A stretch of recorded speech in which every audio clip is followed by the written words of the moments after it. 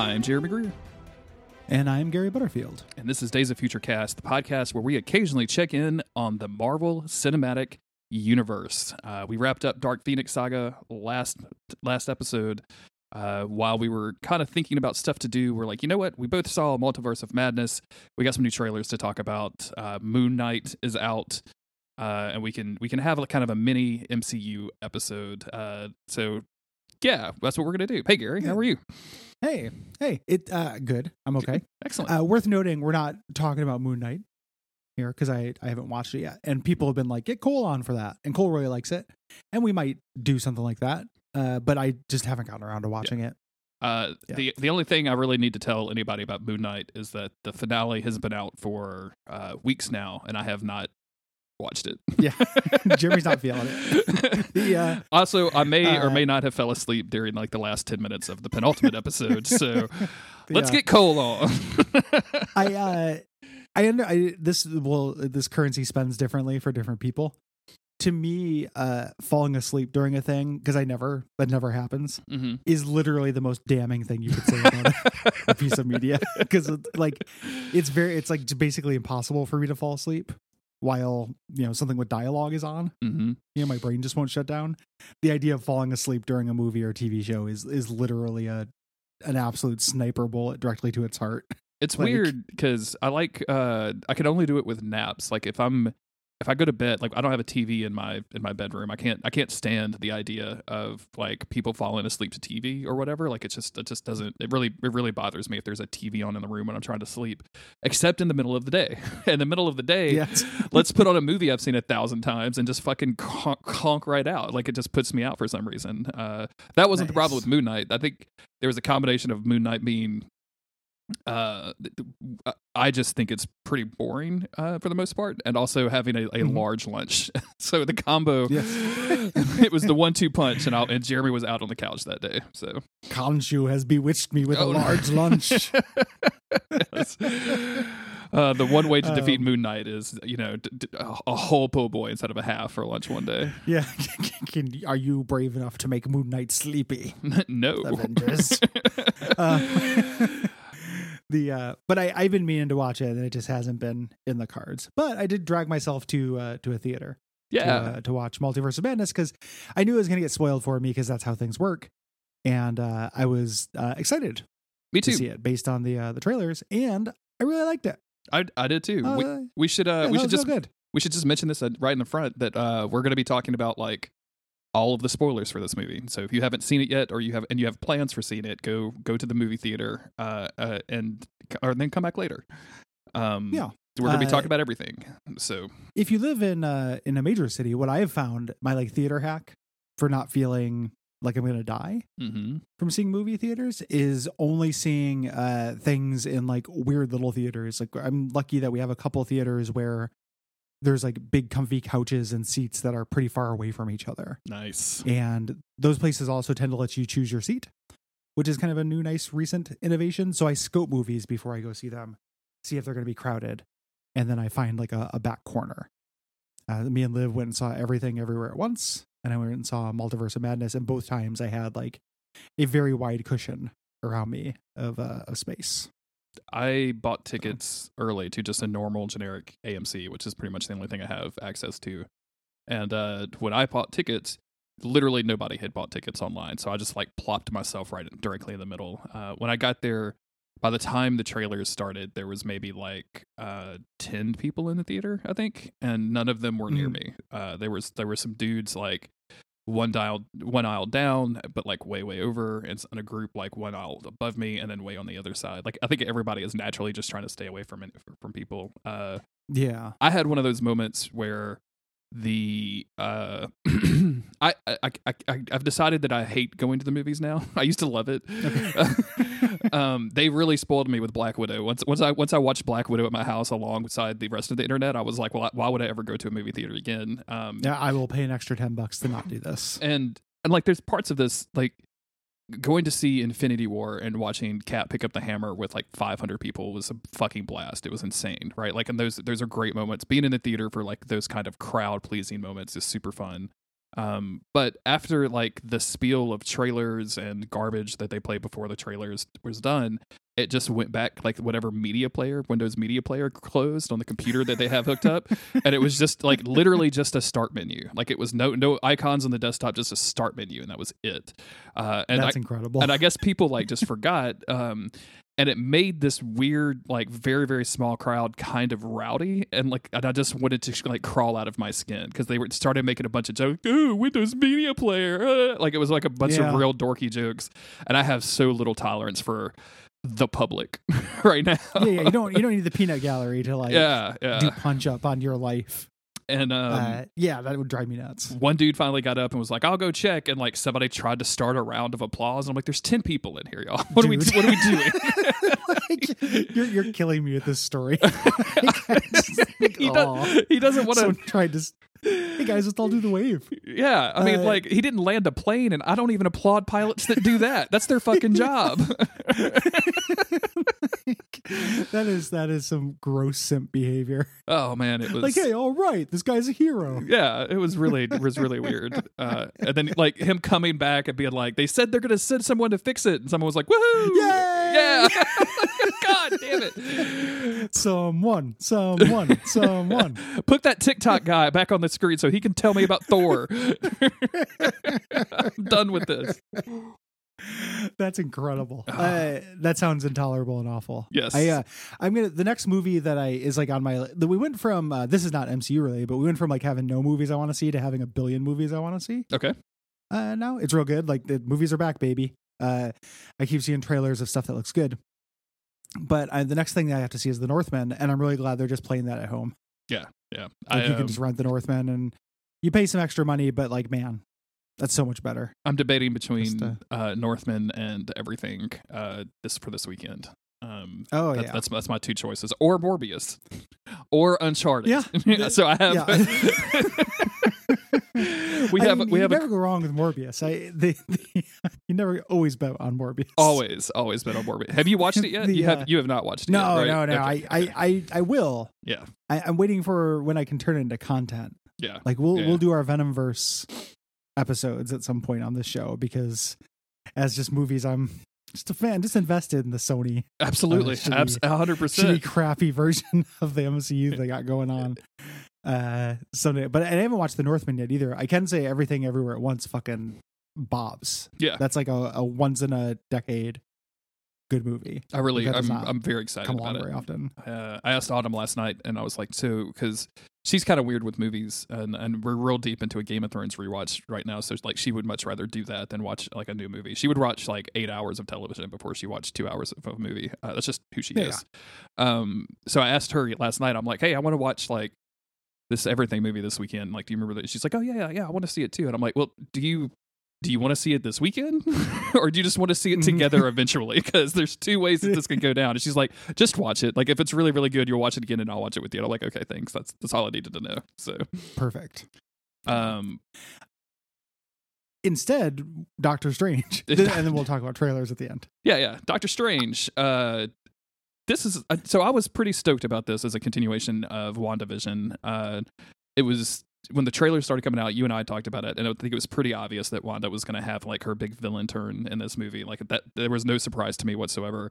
And I think the movie obviously like didn't really care about surprising you with it, because it happens in the first scene she shows up in. And I think it does a reasonably good job like handling those characters in an overarching way. Even though a lot of the dialogue in this movie is absolutely atrocious. There's some pretty bad actual like moment to moment writing in this. 100%. Like I like this movie. It's not perfect. Like we're going to talk about the problems with it. That's a big problem. I thought. I will say also going into it, I got kind of weirdly, and maybe this is me being an idiot, got a little swerved because I was like, oh, Wanda's going to be the villain of Doctor Strange too, and I knew that. And then I feel like the trailers did a pretty good job of hiding it. Like they showed her kind of evil and out a couple of times, but with all the scenes where he's like asking for her help, it seemed like real legit. And it was like, oh, maybe she's kind of a little bit of the villain, but then a worse threat's going to show up. Yeah. And the trailer had Shuma Gorath. I was like, maybe something. And Baron Mordo. which we'll talk. I got a real problem with that guy. I was like, oh, maybe something's going to happen with him. No, it just Wanda's the villain, and she's real fucking nasty. She's just real mean. And the trailers also did a good job of like showing you like evil Strange, right? And like making you think. And exactly. That's what I thought. I was like, oh, it's gonna be just Strange v. Strange. Yeah, and if and we got that in What If, which was also like specifically a multiverse story. So I was fully expecting like some of that from What If to come in. But I also kind of felt like the way that people were talking, like this was going to be like this is going to be a Wanda story, and I think that's one of the things that I like about this movie, and it's a weird departure from Marvel. Not a departure, but it's just like kind of a change of direction. This isn't a sequel to Doctor Strange in any shape or fashion. Like it continues the story of Doctor Strange, but like it is not like it's not called Doctor Strange 2, right? Like, and I think it's very specific that Marvel is going to be changing the way that they name these movies. Like Thor 4 is not Thor 4; it's Thor: Love and Thunder. It's and it functions as I said this in a Twitter thread, where like MCU movies are now just sequels to the MCU. Like this does not function as a Thor 2 sequel, and you couldn't do a Thor or not a Doctor Strange 2 because you couldn't do that because nobody cares about Doctor Strange 1. I'm kind of projecting with that because that's one of the movies in this universe that left me pretty cold. But like I defy people to remember things about that. Like put a gun up to somebody's head and be like, hey, what's the exact plot of Doctor Strange 1? Yeah. We all know the end. Give me the plot, though. We know the beginning. What's the plot? And people just won't know it because it wasn't a very compelling story. Thor: Love and Thunder is going to function as Thor 4 and Guardians 2.5, and MCU 10 or whatever when it starts setting up the new Asgard shit. Yeah. Like and things in there, like it's now coalesced enough to where, and this is I should preface this by saying I don't care about this. This is not a flaw to me, but I can see it being a thing that people struggle with and get irritated with this. That the idea that each of these movies is not really a self-contained series. Like it probably no longer makes sense to be like, oh, I like Doctor Strange, but I don't care about the rest of this shit. Yeah. Because it's all just going to keep getting folded in and folded in. You are now, it is now a package deal. And I think it's this is them slowly but surely over the last however 20 years or whatever, like adapting the movie model into the comic book model, right? Like you get stories. This is a Doctor Strange story, and this is a Wanda story, and the name of the movie is Doctor Strange, just like you would pick up a Doctor Strange comic book where maybe he deals with Wanda for 5 issues. And it could be a self-contained story. It could be, as part of an overarching anthology. Like maybe you need to know all of this stuff with his generic girlfriend. Maybe you don't. Like, and really you don't, because the movie explained everything you need to know in several scenes. Like you don't have to have watched the movie, and the comic books are really good about this too. So it feels like they're just going to be changing, like, okay, now we have this going on with these characters, and this is feeding into this, and this is feeding into that. And I couldn't be happier, because having like discrete sequels for this, and like Iron Man 2, I think is, it takes away a little bit. They were really conservative with it. Iron Man 2 is like, what about a little Black Widow? Yeah. A little bit of Black Widow. And then now it's just like, like now here's everything. Who gives a shit? And I much prefer that because at this point I'm no longer thinking about this franchise as a series of discrete series at all. Yes, it's all just like one big thing I'm pretty invested in, and will watch all of, and has a higher batting average, like a batting average that justifies continuing to watch it, and also a sick little compulsion where I have to know the stuff that gets added to it. Yeah. Until they get to X-Men, and then then we shall see how they do it. And at this point, there is like a weird, doing a lottery scratcher thing every time we do this for what little X-Men crumbs they're gonna give us. And there's a big X-Men crumb in this, which we'll talk about. But they're gonna put out whatever the next movie is. What's the next one? Or Thor comes out. Yeah, Thor: Love and Thunder. Who knows? The post credits for that has the Shi'ar. Yeah. Who knows? You know, I don't know, dude. If they introduce the Shi'ar before they introduce the X-Men into the MCU, I will yell. I will get my ladder. I will climb on top of my roof, and I will yell about it on top on top of my roof to my neighbors. They're going to Shi'ar first X-Men experience. Can you imagine the X-Men introduced via bird person? I cannot handle. Corsair shows up with his pregnant wife, and that's the introduction to X-Men. It's just like embryo Cyclops. It's when the MCU goes out real strong pro-life. Pro-life, yeah. You wouldn't abort Cyclops, would you? You wouldn't abort a Cyclops. It says Will Disney. It's weird to me.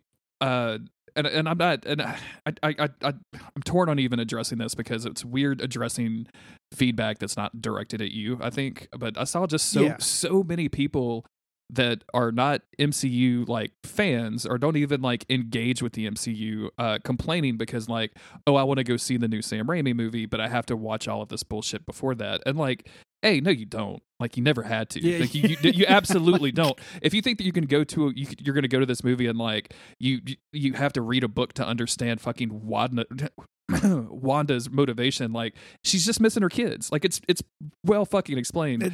They explain that real and then also intensely. Like Sam Raimi is your guy for this. Like this is the guy like that you have to like you're gonna torture yourself for. Like I mean, he's a good filmmaker and I enjoy his work, but like I'm not running to the theater for the new Sam Raimi, right? Like it's crazy to me.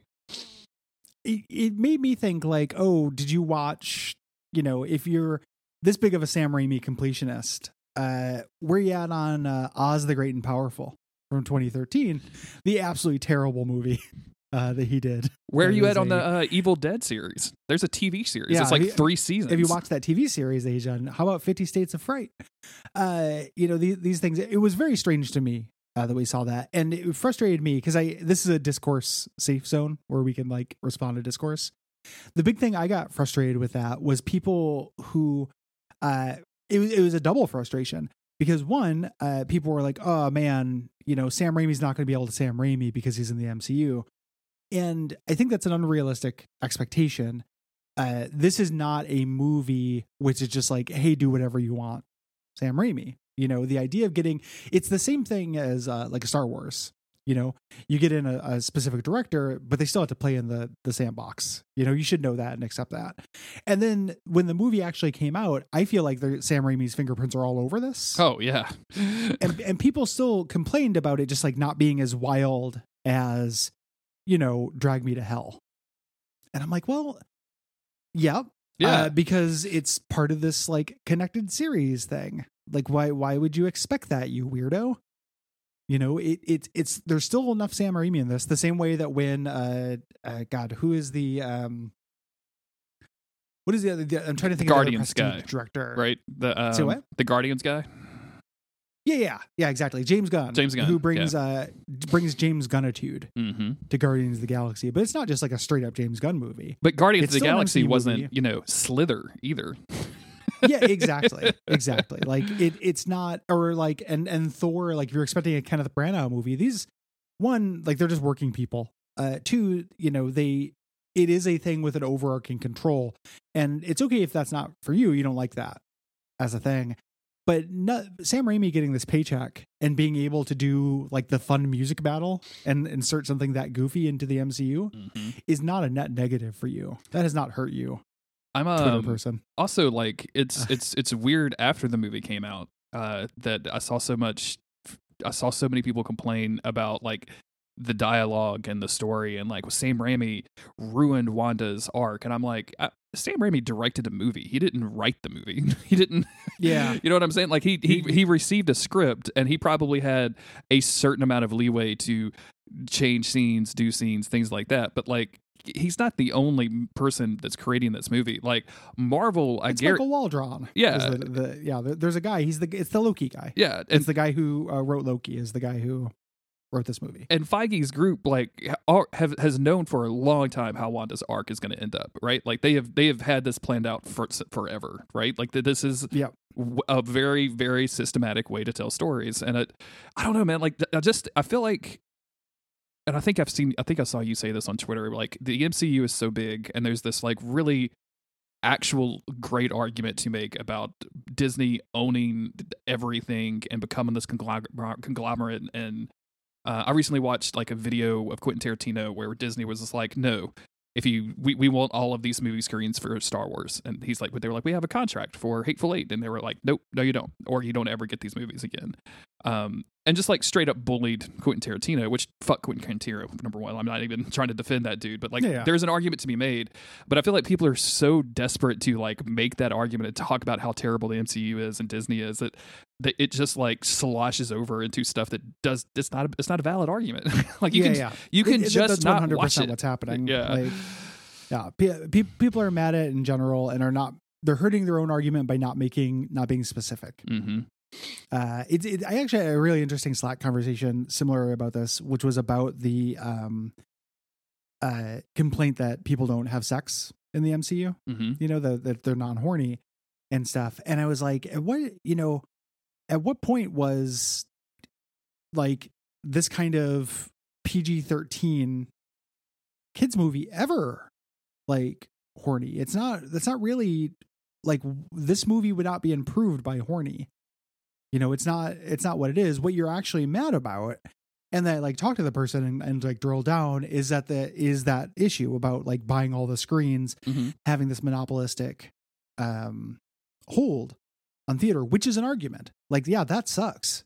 But that isn't, because you want more romance movies or more horny movies is not a good argument for Spider-Man to jerk off or whatever you want to see, in these movies. Yeah, absolutely. You know what I mean? Mm-hmm. Like it's not, they're not the same argument, and you should always make the argument you're making, because otherwise people are going to think you're being an idiot and an asshole.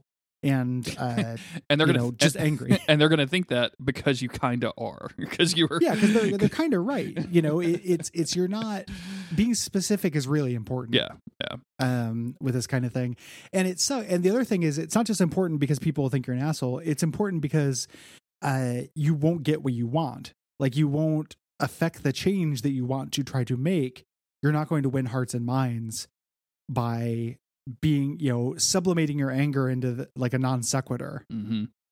As opposed to keeping it focused on the actual point you have. Yeah, you can't actually win because like you're not arguing about the point that you care about. Like, you can't, like, you're just like yelling into the void at that point. So it's weird to be an MCU fan nowadays, because on the other side of it, you have like a bunch of people, yelling about like, well, there's not enough violence, or there's not enough this or not enough that, and then on the other side, there's like, I don't know, man. Some of this stuff is kind of bad. Like, you know what I'm saying? Like, when I want to talk about Moon Knight, I'm like, I just don't think it's very good. I like Oscar Isaac a whole lot. It's like, oh, Oscar Isaac is the best. And I'm like, yeah, but he's kind of a dumbass in this series. Like, I just want to talk about this like as its own thing, like on its own merits, without getting into a larger conversation about this sometimes. And it's difficult to do that on the internet, Gary. I don't know if you know this. Nuance is difficult. It's pushing you into teamsmanship on either side. So like, people who don't like these movies feel like they don't like them for every reason, including reasons that are not accurate or don't have anything to do with the actual products. And then people who do like these movies have a weird urge and are encouraged to kind of cheerlead or go along with that, when in fact, like, they vary in quality greatly, because of course they do, because they're made by different people and they're incredibly different. Yeah. So, and that's even down to this movie, which again, rather liked. Not perfect. It has its issues, and I want to be able to talk about those issues without going into two camps, like the Twitter camp that is like, oh, the MCU is just jingling keys for babies, or like the fan account that's like MCU is beautiful, that just posts screenshots of like, landscapes of Asgard. On Twitter, that kind of bullshit. So it's frustrating. Everything would be better without people being able to discuss it, except like in this kind of situation. Except for me and you, absolutely. Yeah, agreed. Yeah, no Twitter, like no discourse. Yeah. I hate all that shit. And the only, like, I love my job. It's a dream job. The only thing is that I feel like I'm getting to an age now where like I would probably log off. If I didn't do this job, if I didn't, need to be in touch with the public, I would love to not look at Twitter ever again, and not have ways for strangers to throw their opinions into my head. Yep. Yeah. Unless I'm looking for them. Yeah. You know? I totally understand you. I don't have that job and I still do it. So what the fuck is wrong with me is the question. Yeah, tons of people do it. Let's talk about the actual movie. Let's kind of go. So the plot of this is pretty simple. I was trying to think of what would be a good way to discuss it without recapping. It's not like our X-Men episodes where we're not going to go scene by scene or anything like that. I think like the plot in this is overall pretty good because it's basically, you know, Doctor Strange has meets America Chavez, who is played wonderfully by a woman whose name I cannot pronounce. Apologies. I've only seen it written and I'm not even going to attempt it. But she's great. I like seeing her as a character. She had a little pride pin Ms. on. Gomez. So there you go. She could travel between universes. There's something coming for her for that power. We quickly realize that it's Wanda who is using this Darkhold book to try to get America's power so that she can go to another universe to find the kids that she had in WandaVision, and kill her original and kill the original so she can and as we learn, there's something that happened towards the end of the movie where they're like, you know what, there's infinite universes. Like what happens if you find these kids? She's like, oh no, that's what I want. I have to have the power because what if they get sick? I want to be able to take them like to another universe to get healed. Like she doesn't want just to be with her kids for a little while. Like she wants to basically be able to manipulate the multiverse in order so that she always has children, which is a very mom thing to do, I think. Yeah. The way that actually resolved, I think, is pretty good. Yeah. You know, the way they resolve that in between, so kind of like one of the things so that's basically the plot. And them stopping her, and the way they have to stop her is by going through some parts of the multiverse. One of the kind of disappointments people had about this is they were expecting more multiverses, and I actually agree with that. I was thinking we would visit some more worlds. You know, the ones we get are really cool, so it doesn't bug me too much. I would have definitely taken more. I was pretty satisfied with the number that we got, like just with the action that we got. They could have removed that the whole early fight scene between Wanda and the magician clan. I don't even know what these guys are. I don't even know who they are in the magician's castle or whatever. Like that whole fight thing. It really didn't work for me at all. Like I don't care about their weird schools. I don't care about any of this stuff. And Wanda like just slinging power around wasn't super exciting to me. You mean where Wong is at? Like, I guess so. Yeah, the zone they're getting in before they get to Wundagore. Yeah. I think also a cinema ending is they need more ways to differentiate these zones. I was like, oh, are we finally seeing Kunlun? Yeah. You know, are we going to see some scrying pool? And then I was like, oh, do I remember what the name of the Mystic Land is in Shang-Chi? Yeah, is it that place? No, it's not that one. It's not that one. But a totally different one. Yeah, but they look similar though. So I was not super into that, and it was just to have fights and kind of move things along. You know, it was just to get them into another dimension, so they can do fun. Yes, absolutely. And all of that stuff works out really, really well. Like them moving between the universes is really well done. Seeing the different stuff like pop up. Like at one point they just turn into paint and there's a real funny comment of like, yeah, you don't want to stay in there too long. It's really difficult to eat. Like, I like the focus on eating. Yeah. There. And then she's great, as we mentioned.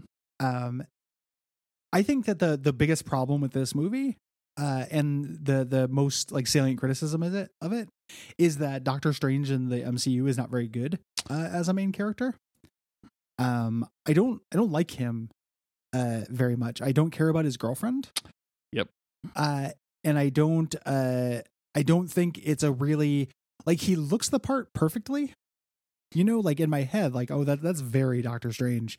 But he's not charismatic enough. Yep. I don't know. I don't have strong opinions of Cumberbatch in other stuff. I know other people do. I watched like the first couple episodes of Sherlock. I didn't go deep with it or anything like that. I think that he has no charisma as this character. I would 100% agree with you, and I think it's one of the biggest problems in the movie for me. And Doctor Strange 1 was the same way, of just like the way that they write him is so similar to the way that they write Tony Stark in his early movies, right? Like this extremely arrogant, over the top, like almost like, sarcastic, witty dude. And this is my own personal like experience with Doctor Strange. Like I just don't feel like Doctor Strange. Like I feel like Doctor Strange is, stuck up a little bit, right? Like probably a little arrogant, but I don't think that he's like quippy. And like the quippiness is where all of this whole thing, like if Cumberbatch just played if the dialogue let Cumberbatch just play this like straight the entire time with no like zingers, I think it would actually work a lot better. He still would have the lack of charisma, but he wouldn't be trying to get people to like him either, which is what that comes off as. It would be kind of the point. Yeah, exactly.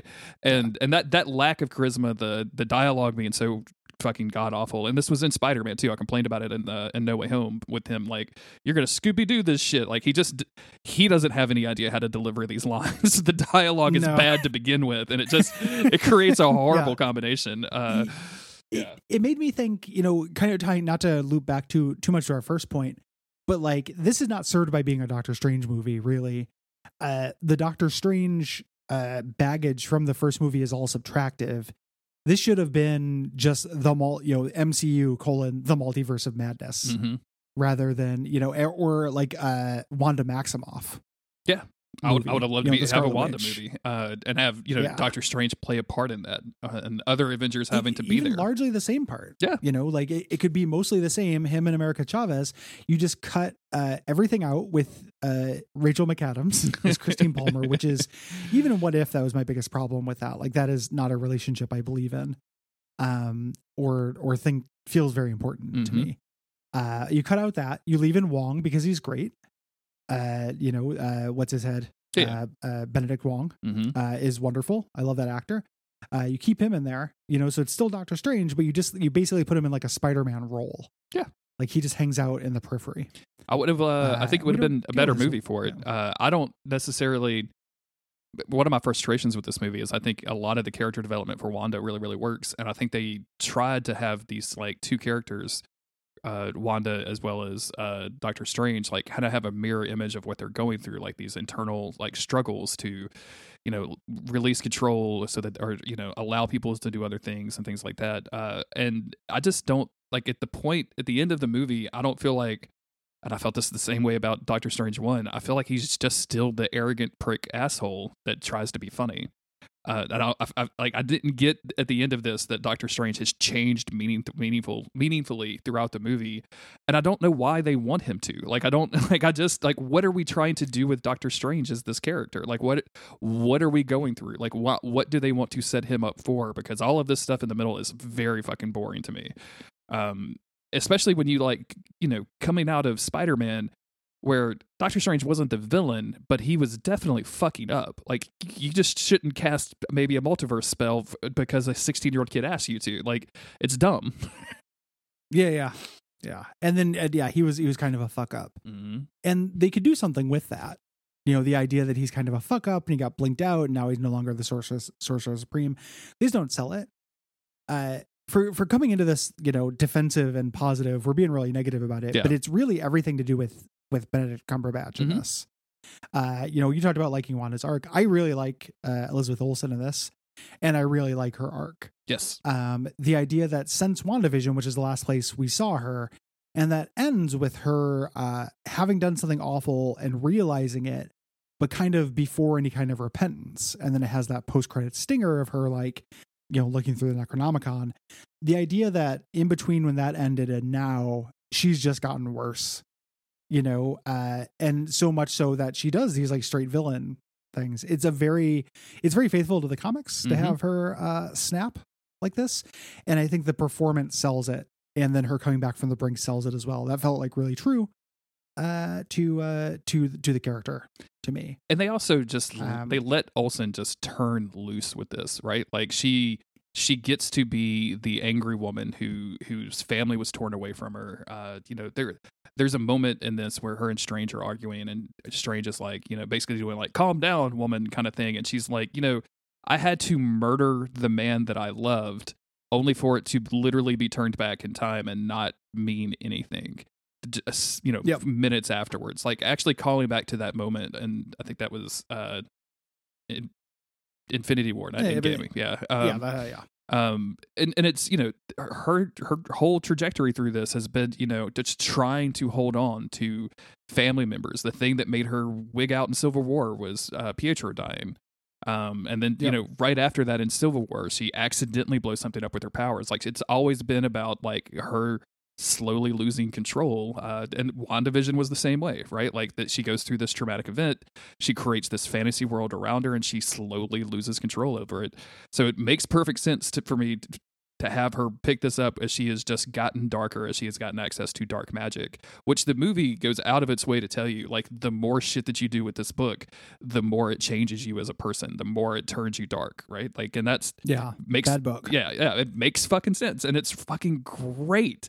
Like, the way that when she starts actually turning loose, the one thing I did like about the fight in the mystical place of not Kulan, or whatever, is when she the fight, like, the outside fight is over and we go inside and she starts using mirrors to try to, like, and then reflections to try to get in to try to take America Chavez from her, from Strange. And that was just some of the fucking spookiest shit ever. And it made that fight right before it, where she's just like hurling red grenades or stuff. I was like, why do we even do that? Why do the red grenades if she can do witchy RPGs? Shit? Yeah. And that's it has always been the selling point of Doctor Strange, as like a pillar of this thing, is being able to see cool magic effects. Yes. Like, people who go to bat for the first one, that's what they go to bat for, is like seeing the cool building shit. And that stuff does look cool. And it looks cool here as well. Like, doing creative magic is cool in this universe because you can do really cool visual shit. I like that quite a bit as well. And they make her super scary. Like, we saw. Yeah. And What If we saw a little bit of this when zombie Wanda goes fucking nuts, right? Like, she goes crazy, and it's awesome to see. In this, when she really cuts loose, she starts murdering everybody, and like in a way that is so gruesome. I was actually surprised that Disney was like, sure, yeah, let's let Elizabeth Olsen murder fucking Charles Xavier. Like, I mean, some of the like death scenes in this movie, I was really surprised, like, stayed in. That was and that's very Raimi, right? Yeah, like that kind of fun ultra violence that's happening. That was pretty great. I like that stuff as well. That's in the big scene, So we talked about Doctor Strange kind of doesn't work here. Elizabeth Olsen works really hard. America Chavez works hard. It is good. In terms of like the multiverses and stuff they go through, the things this reveals about like the greater cosmology that happens. I would get my quick complaint out of the way. Baron Mordo is such a nothing. Yeah. In this movie and the last one. Yes.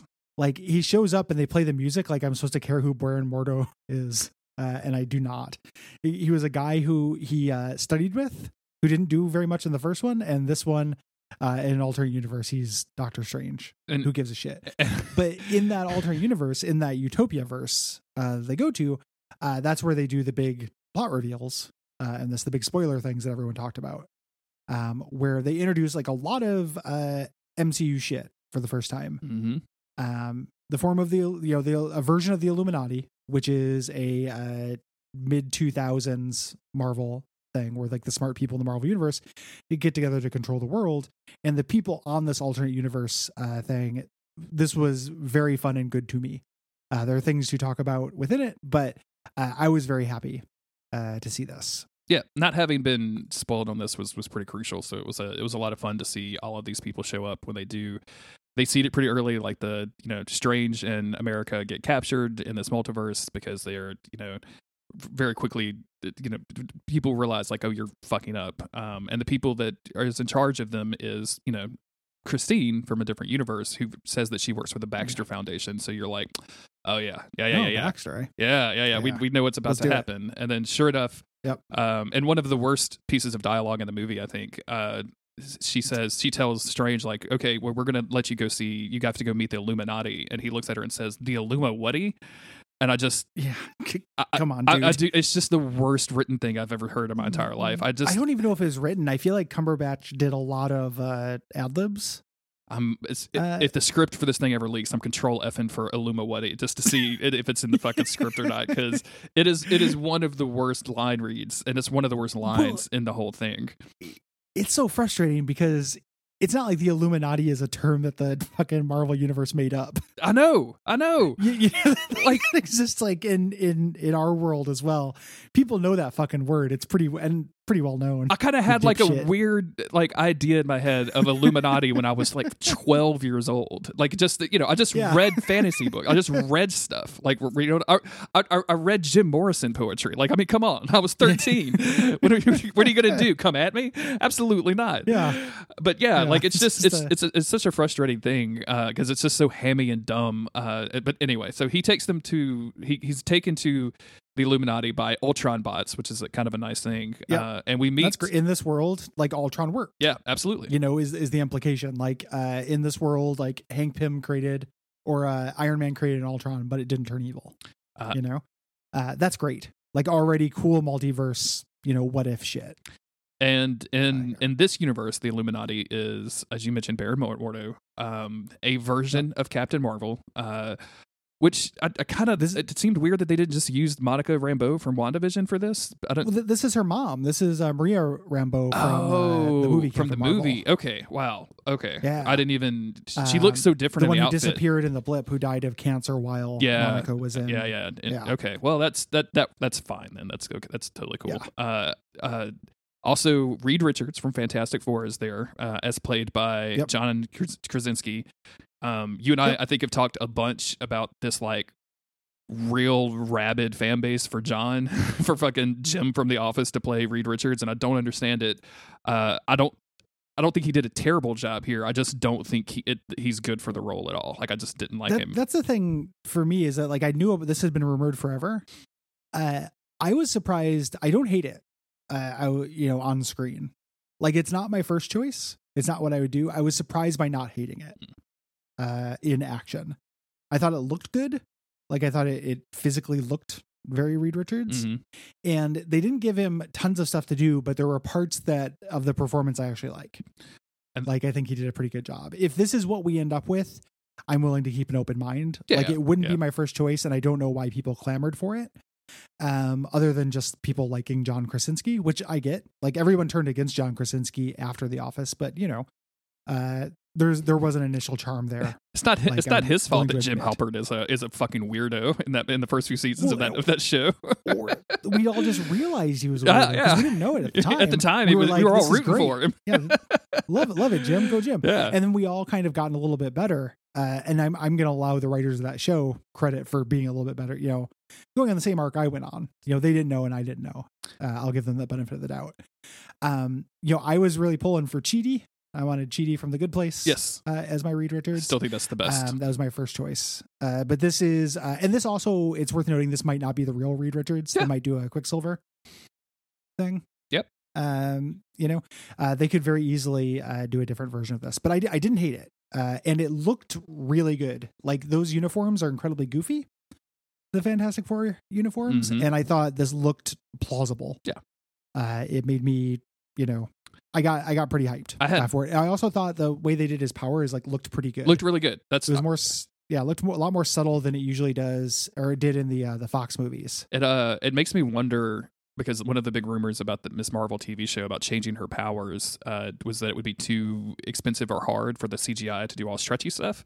And I know TV budgets and movie budgets aren't the same thing, and like there's a bunch of different people that have their hands in all this stuff. But it made me wonder if they didn't do that because it was expensive, but because they just wanted to have clear distinctions between who these people are, and not be like, well, they both have stretchy powers or anything. So it'd be weird. It would just have them both be like rubber people. I think that's probably a smart move. How do you think Stiltman feels when the Harlem Globetrotters are around? Like he probably just feels like he doesn't have powers at all. Also, there is Black Bolt. Yeah. I don't know if... Yeah, from the Black Bolt, from the Inhumans TV show. Yeah. Do you remember when I sent you the intro for that Inhumans TV show? Do you have any memory of this with the weird dog? No, I think I blocked that or forgot it. Good. For some reason. Yeah. But I did, for a brief moment after seeing this, I was like, oh yeah, there's the Inhuman show. Should I watch that? And then looked up some screenshots of like that crew standing around. And I was like, oh, this looks so shitty. Who's the Inhuman with the long red hair that's always hanging out with Black Bolt? Queen Medusa.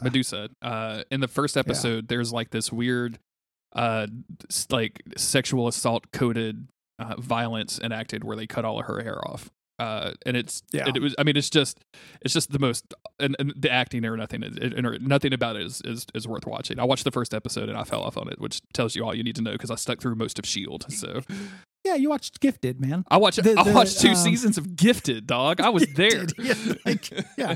It sucks because I like the Inhumans in like her getting her haircut in a non-sexually assault coded way. Mm-hmm. Is from the really good 1998 Inhumans comic, which is wildly ahead of its time if you've never read it.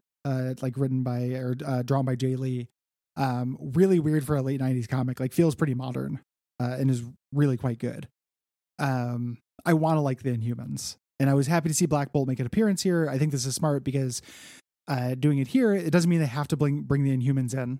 Nope. You know, he can be just like an Easter egg. Yeah. Here. But had like good physical presence and stuff. And then we had Peggy Carter, Captain America from What If from the cartoon. Yeah, that was really cool to see something, you know, to have something from the literal cartoon make its way into the flesh and blood. And it's also like I love Haley Atwell to death. I think she does a great job. I hope I get her confused with another actress all the time. So hopefully, no, it's Haley Atwell. Okay, thank you. Because I love her to death. I watched all of her series when it was coming out, and it's actually really good. The first season is extremely strong. The second season is okay, but it was really, really, really awesome seeing Captain Carter come in from the What If series and still kind of hold presence in the room with these people that, you know, are so much like quote unquote bigger than her from a cosmic point, right? But like still It just made me, because I'm such a fan of the MCU Captain America and the way that they have done that character, and having her kind of take up that mantle in her universe and still be that character of ideals, like having all of that come across in 2 episodes of a cartoon and like 3 minutes of this movie was really fucking good. Like it was well done. Yeah. Super well done. And then the big thing, of course, of interest to us on this show was the introduction of Patrick Stewart's Captain Xavier, Professor Xavier from this, which like we can certainly talk about how well it was done, and my intellectual brain like thinks it was actually done really well. Mm-hmm. Like I love him in this, but also I can't put aside my absolute teenager mind that there's like a feeling, like I will get a feeling of elation sometimes while watching a piece of media. And it's rarer and rarer, but it always feels a little bit like I'm floating. Okay.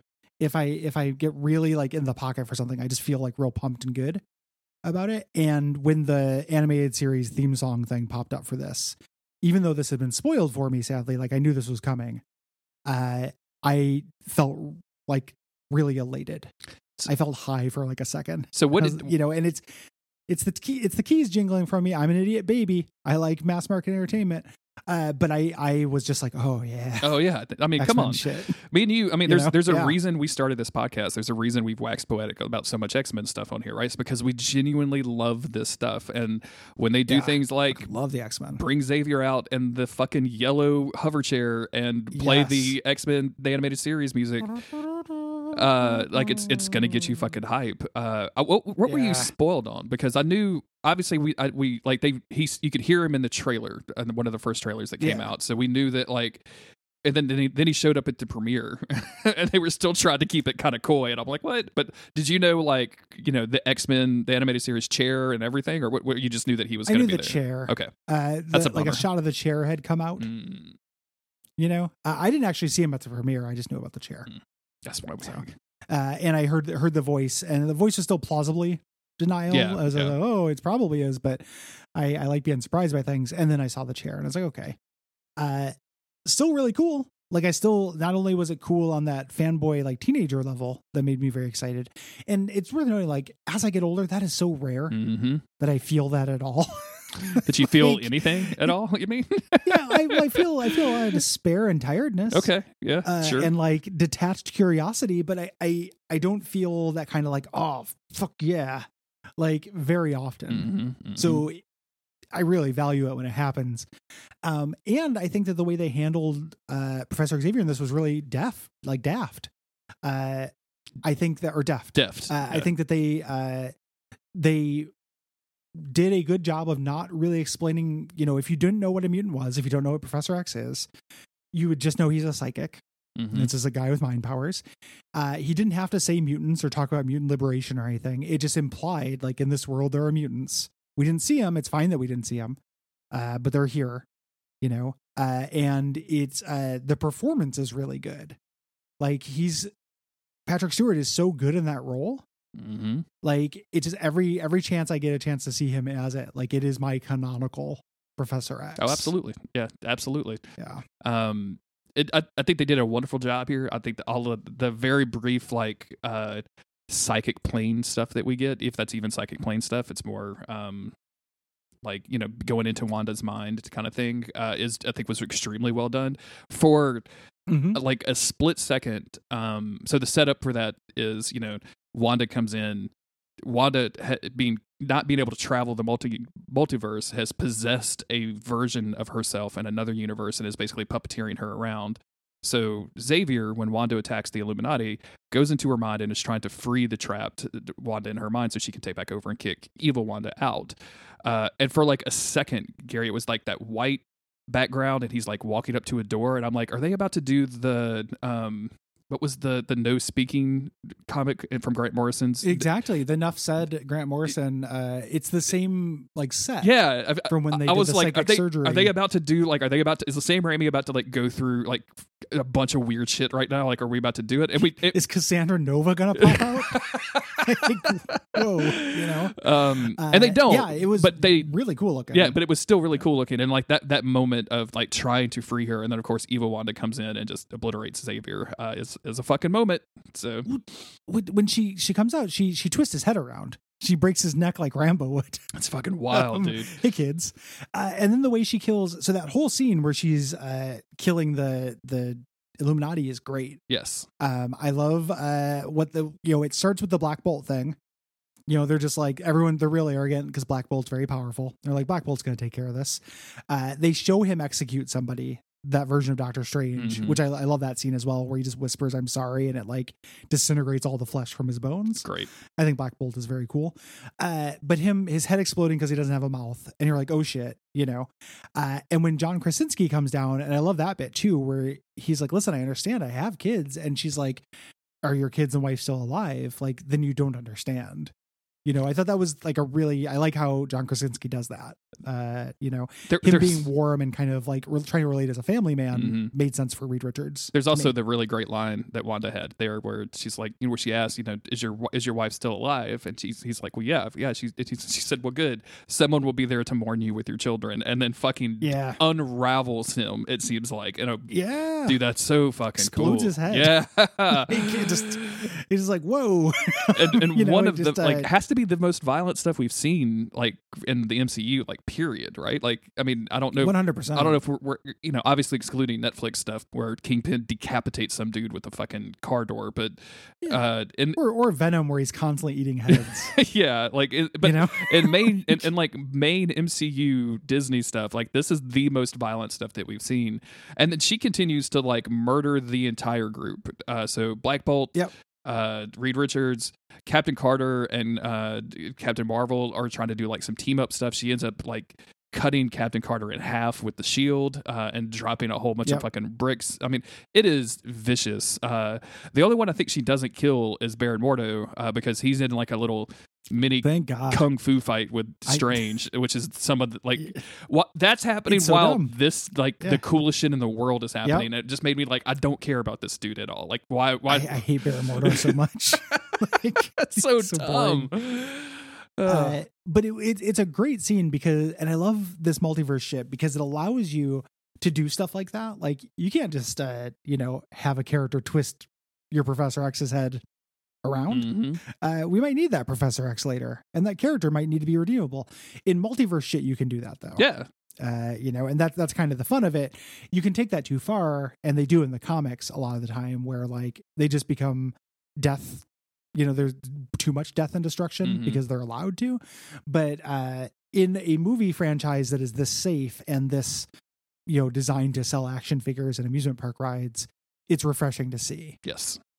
Even if it is just the display, like the visual image of consequence. Violent consequence without actually having it happen. It's a great scene. It's like the centerpiece scene of the movie. And what I was surprised by, because up until that point, I had been enjoying parts of the movie, quite a bit. Like I liked what Wanda was doing and stuff, but it hadn't really taken off. And I was expecting from Heroes, I did not know where it would go. I knew that at some point there was a dark Doctor Strange. I was very surprised to find that I really like what happens after this as well. I think the Strange versus Dark Doctor Strange bit was better than I thought it would be. Emo Doctor Strange. I thought, at first I thought he was maybe going to be like a big villain, an actual big villain in the movie. But the fight is super fun. It has the musical note fight, which is Sam Raimi as hell. And it's like just incredible to see. Like really, really cool wizard battle that happened. And then when we move into the finale where Doctor Strange animates his zombie version. Yeah. That's the most Sam Raimi shit I've ever seen in my life. I guarantee you there's going to be like some kids watching Multiverse of Madness that are having some nightmares of these weird wraiths coming out of Doctor Strange's eyes and mouth. And he like battles them and forms them into a weird living cape. It is extremely cool. Like it is fucking dope. Dude, like it's metal as hell. Millennia shit. Yeah, dude. Like him having a cape of gremlins. Fucking like, way off into it. Like I'm just great. And buy a vacation house down at the Cape of Gremlins. But man, the whole time I was like, this is like wild. Like this is intense for a movie. I want to ask you, I'm kind of curious how you felt about this, like, because right around the time that Wanda kills the Illuminati reveal to Strange that they don't really give a fuck about Wanda because Strange is the one that they're most concerned about, because their version of Strange almost destroyed reality and almost destroyed the multiverse, and now they don't trust any Doctor Strange. Like anyone that comes over here, they're gonna basically, except for Professor X, who's read his mind and blah blah blah. But it made me just want those Doctor Strange movies instead of these Doctor Strange movies, right? The villain Doctor Strange, like the one that goes dark. This movie would have had, yeah. Like I would have, and maybe we're setting up for that because of the stuff that happens at the end of this one. And he's used the dark home, which does change you, and blah blah blah blah blah. But like I would almost want to see what we saw in What If realized in the movies, and actually see, just because it wouldn't just give him the opportunity. It would give Benedict the opportunity to do something that's not just stand there and look like somebody. He's way better as a villain. Yeah. Like him being like kind of a smirky asshole works a lot better than him being a quippy, likable, being the least likable person that's ever been. Mm-hmm. I love that. Like if they did the implied story of that with like the cover up and everything is really cool. Yeah. Like them having, we actually executed Doctor Strange, but everyone thinks he's a hero and we maintain that lie because it's like useful. That's really cool. Very and good. I thought that was and if this Doctor Strange, now that he at the end of this movie where he's kind of starting to break bad possibly, comes back to that universe where they think he's dead or they think he's a hero, but he's actually the villain and he's actually, a shithead at that point, that could be very cool. Yes. I really liked that. Absolutely. All of that stuff is great. And like you said, the ending fight to this, the climax is very good. A running theme throughout this is, or a running kind of storyline with America Chavez is her being able to control her powers.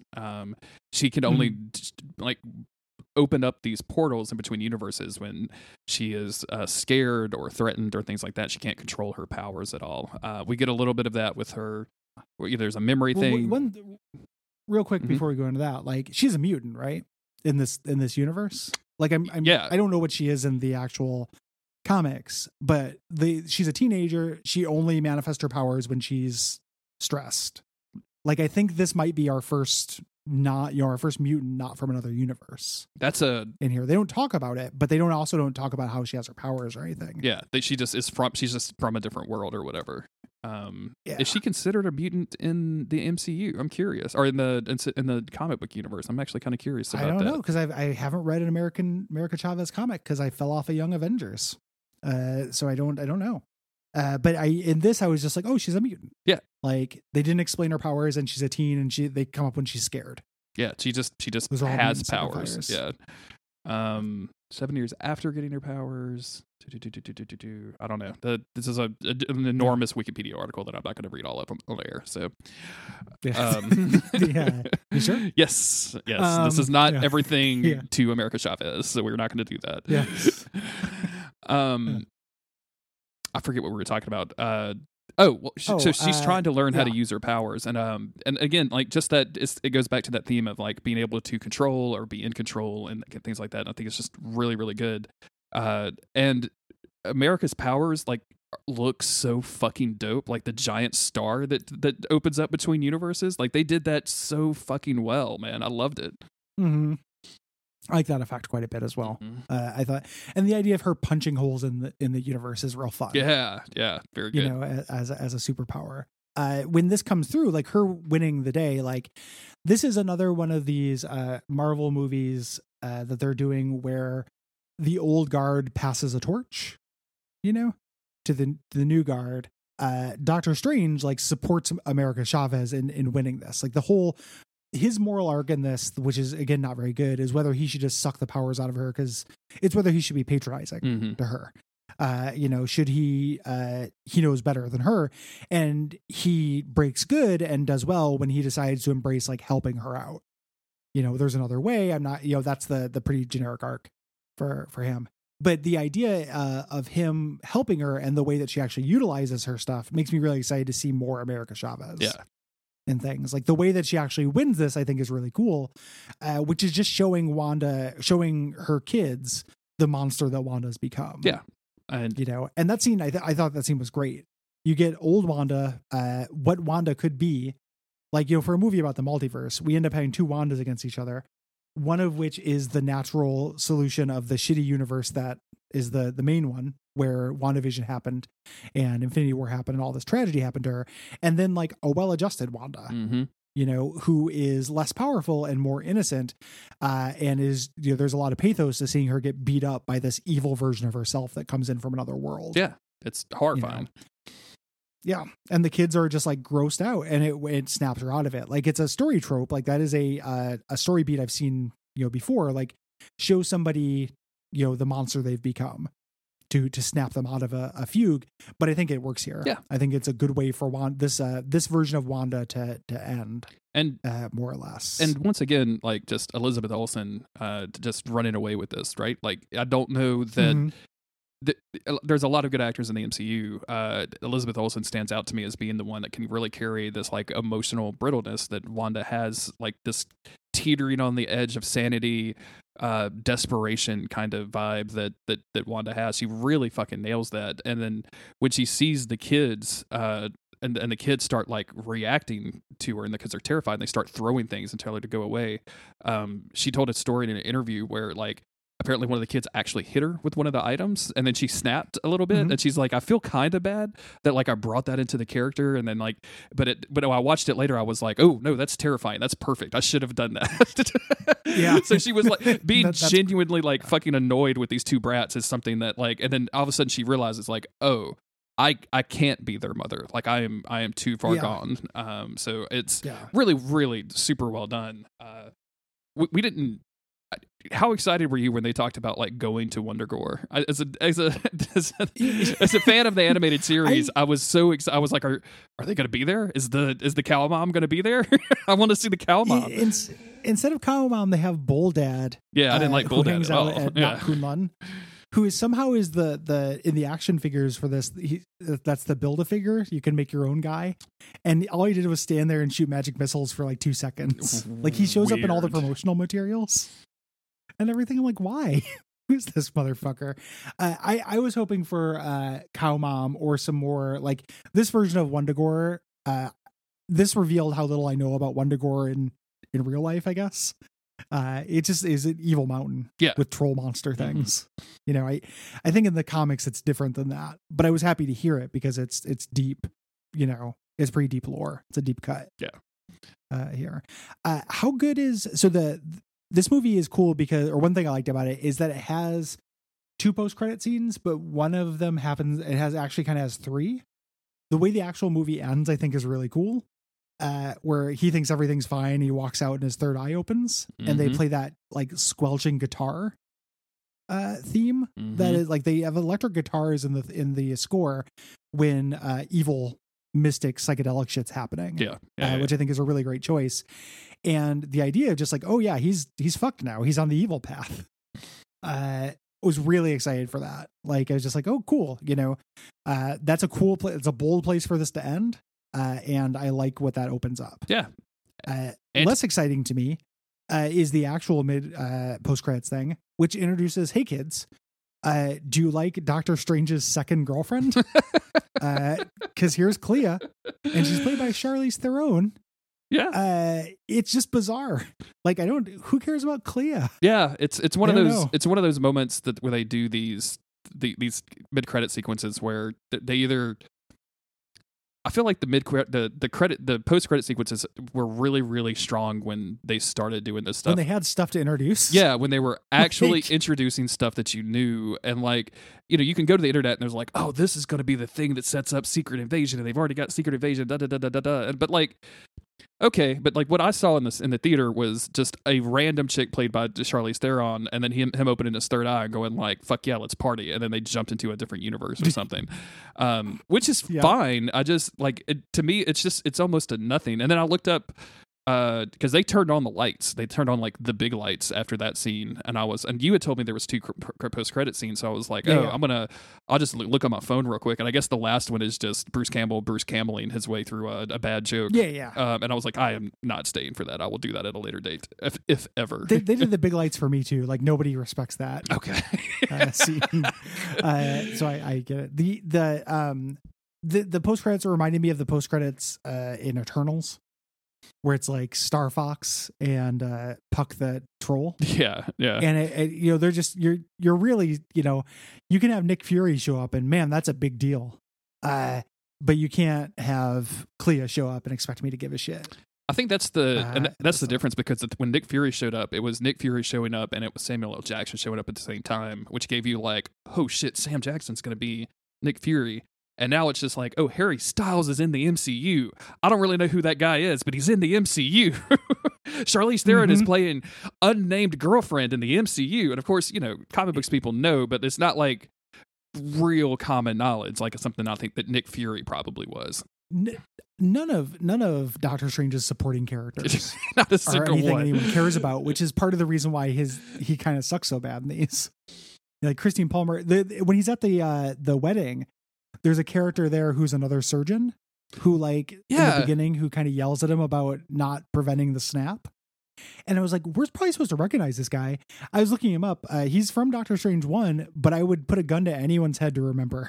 Michael Stuhlbarg as Nicodemus West. I have recently watched, relatively recently watched Doctor Strange, and kind of enjoyed it. It was right around the time I think What If was coming out, and enjoyed it, as you mentioned way earlier in this podcast, for special effects reasons. When that dude was on the screen, I'm like, they definitely are banking on some memories I do not have. Like, I have no fucking clue who that is. Like, I know, and you don't have to. It's just a weird scene that just happens. Yeah, it's nobody cares about any of these Doctor Strange characters, man. Like, I can't imagine anybody like getting really no Clea stans are going fucking nuts. Now, I mean, him going off to another universe, to save it as kind of evil. It's been, so the first Doctor Strange came out in 2016. So there's a big gap between these. This is a 6-year gap. If it's another 6 years, and then they do Doctor Strange 3, and it's just him like cavorting around with Clea in other multiverses, like, I'll keep an open mind. I really want those two to appear in some interstitial thing and then be a villain. Like, I think a cool way for them to do magic in the MCU is to have it always be this corrupting shitty thing. Because it's too powerful and too vague to just have hanging around. If it always turns people into monsters, I'm pretty into that.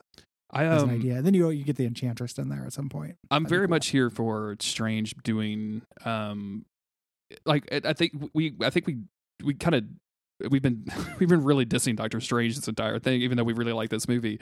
But he's the worst part of the movie. But him as a character, he was really fun in Infinity War and Endgame, right? Like, yeah, he fulfilled a role, and since Tony Stark was there, they couldn't turn him into Tony Stark as much. Like those arrogant personalities got to play off of each other.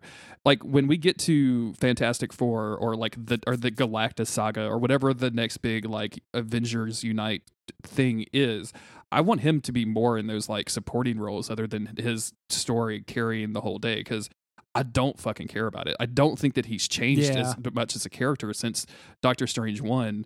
He just kind of always is the same dude, and that's disappointing. So, yeah, it's the big. I think we're in agreement there. Mm-hmm. Worst part of the Doctor Strange movie is Doctor Strange, but luckily enough, everything around it is awesome. Yeah. So, really, really worked. We didn't talk except about for Baron Mordo. The Sugarroth. This almost said that the Canadian electronic band Sigur Rós. Sigur Rós. Yeah. The big fight in New York at the beginning with the giant eye, incredibly dope. Shuma-Gorath, which is this is called Gargantos because Shuma-Gorath is owned by Sony, I think, or something. Interesting. Weirdly enough.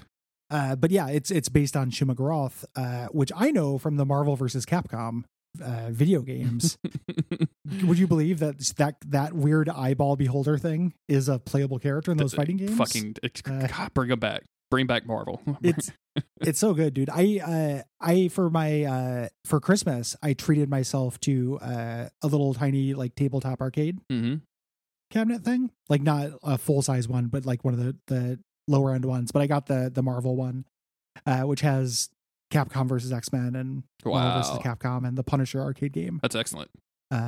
Yeah, it's fun. It's sitting right next to me. Good. It's like it's fun to just pop it on and play a couple rounds, and because those games are really lovingly animated and cool. Yeah. So that Shuma-Gorath fight is great in this. The moment when, because I came in, this is me being discourse poison and a good reason for me to log off Twitter forever. But I came in because everyone is complaining of like, oh, Sam Raimi wasn't allowed to be Sam Raimi. So I came into it being expecting that, like I was kind of primed. And then in my head, I started noticing Sam Raimi things. And the very first thing I noticed is when they pull out Shuma-Gorath's eyeball and it literally goes like, that's the Sam Raimiest thing that could ever be to make that pop noise. And I was like, oh yeah, like that's great. That's fun. I love it. I think that fight's really cool. And I think that monster looked great. Yeah. Extremely good. Extremely good. I heard a bunch of people complaining about the special effects in this movie, saying that they weren't as good or they should have been better or something like that. And like, I thought that everything looked good, from the weird center of the multiverse where they were trying to get the special book to going through the different universes. I thought that was all incredibly animated well. All of the stuff in like the Utopia verse, all of the special effects with the Illuminati, like just really great. Like the times where Wanda gets to really cut loose, where she's chasing people or killing people, I thought it was all extremely great. Like all of this stuff really, really worked for me. So yeah, agreed. I thought it looked good. Personally, quite a bit. Any wrap up thoughts, and then we can talk about some trailers. No, I was sitting here trying to think if we gave anybody short shrift throughout this, and I don't think that we did. You mentioned Benedict Wong. I wish they would give that dude more to do than he already has. Like I think he's really, really good. And he was weirdly better in God, what was the he was in Spider-Man Shang-Chi. Briefly, but yeah, he was in Spider-Man and Shang-Chi, and he was like more fun in both of those. Yeah. Him being the Sorcerer Supreme, like if Doctor Strange turns evil and Benedict Wong ends up being our magic character on the Avengers or whatever, I'm down. I love Benedict Wong. I think he's great. Phenomenal actor. I guess that's really it. The music was great, but I mean, it's Danny Elfman, and I feel like Danny Elfman and I are just best friends from childhood at this point. I don't think I have any thoughts, any leftover thoughts at all. I'm really, really looking forward to the moment in Phase 4 where we start seeing kind of hints at what the big villain is going to be. Because I don't think there is one. I think this is like a Phase 2 thing. Yeah, this is all going to be like set up and Phase 1 piece moving. Yeah. Like if you look at Phase 2, like it kind of like almost kind of climaxes with Age of Ultron, but that happened in the middle of it. You know, there's not really a climax to that. It sets up some pieces for stuff. Mm-hmm. I think this is all passing of the guard. Characters getting retired. Like Cap got retired at the end of this thing. We didn't talk about this, but Wanda is very strongly implied to be like gone. Death is not permanent in any of these worlds, but Wanda is implied to be gone at the end of this. We're retiring characters. Yeah. And we're passing things on to new characters. And then when the next time we'll have a Galactus or a King the Conqueror or whatever, as a serious, like big threat that unifies everything will be the next group of movies, I think.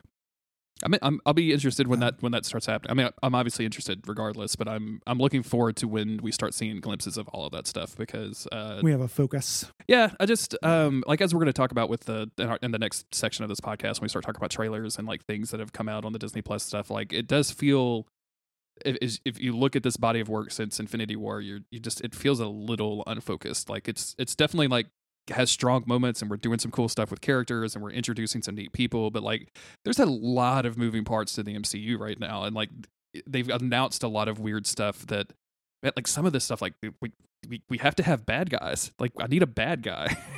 Well, they're in a weird kind of like looking around phase, you know, and kind of figuring this out. I think that's part of a lot of people I've talked to, and I think this is reasonable, like just jumped off with Endgame. Mm-hmm. They're like, oh, that was a climax. And that totally makes sense to me. It reminds me a lot of the comic book Fables, which started off and spent forever being like, who is the adversary? Mm-hmm. We had to fight the adversary. And then they revealed the adversary and they did that storyline. And it was really good. And then the comic kept going. Yep. And they set some stuff in place. And that was my place to jump off of that. And then Cinderella got her own series, and Jack got his own series, and then there was multiple spinoffs. Unfocused for a little while, and it was dumb. Yeah, absolutely. If I look at Phase 4 stuff, I feels like very little of this stuff is going to be important to that big, you know, wherever that big reveal is. Mm-hmm. It's just going to be setting some stuff up. Yeah, it's just fun experiences, I think. And hey, I'm here for fun experiences too. Don't get me wrong. Oh, I know what I wanted to talk about. Just one thing that since Marvel has announced that they are continuing the animated series, X-Men the animated series. And this was specifically Xavier, the first time ever in a live action thing, wearing in a yellow like hovercraft. Like that's got to be him from the animated series, right? Like that's a specific. Oh wow, that's got to be a specific thing because it's. I mean, I guess they could have just painted it yellow to be like, we like the animated series, but it feels like such a specific pull, especially with the theme song being played, that like Marvel had to want that there. He had that in the comics for a little while too. As a thing. So it could just be a different era of the comics, but that's a cool idea because they brought in stuff from cartoons elsewise. Mm-hmm. I've seen tell that X-Men 97, that cartoon, is explicitly not part of any of this MCU stuff. Like the What If cartoon, they're like, no, this is canon. Like it's multiverse stuff that's happening, but X-Men 97 is not. So I don't. Yeah, I mean, like, but he could be from the old 92 cartoon as well. Yeah, and again, it could just be a thing. But I like making those connections. Doesn't matter. Yeah. I like that idea too. It's and I'm looking forward to that cartoon. Oh yeah, absolutely. We'll definitely be covering it. Right, that's gonna be fun. It's gotta happen. That's gonna be real fun. Let's take a quick break. And we'll come back and we're going to talk about like some trailers and some rumors and things like that. And then we'll wrap up the episode.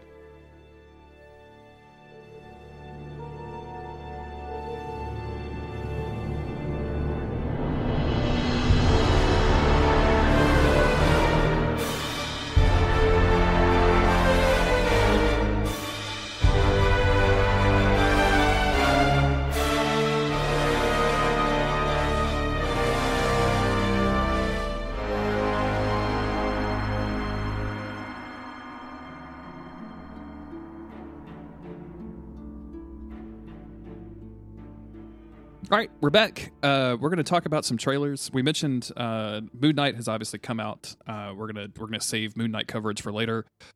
You can probably tell from earlier that I'm not much of a fan, and I don't think that's the one episode out of the 6 will be changing that too dramatically. I even told myself, I'm like, I gotta watch that episode before Friday so I can record with Gary. And I just didn't. And I didn't watch it. Absolutely didn't. I played Citizen Sleeper instead and had a much better experience with writing.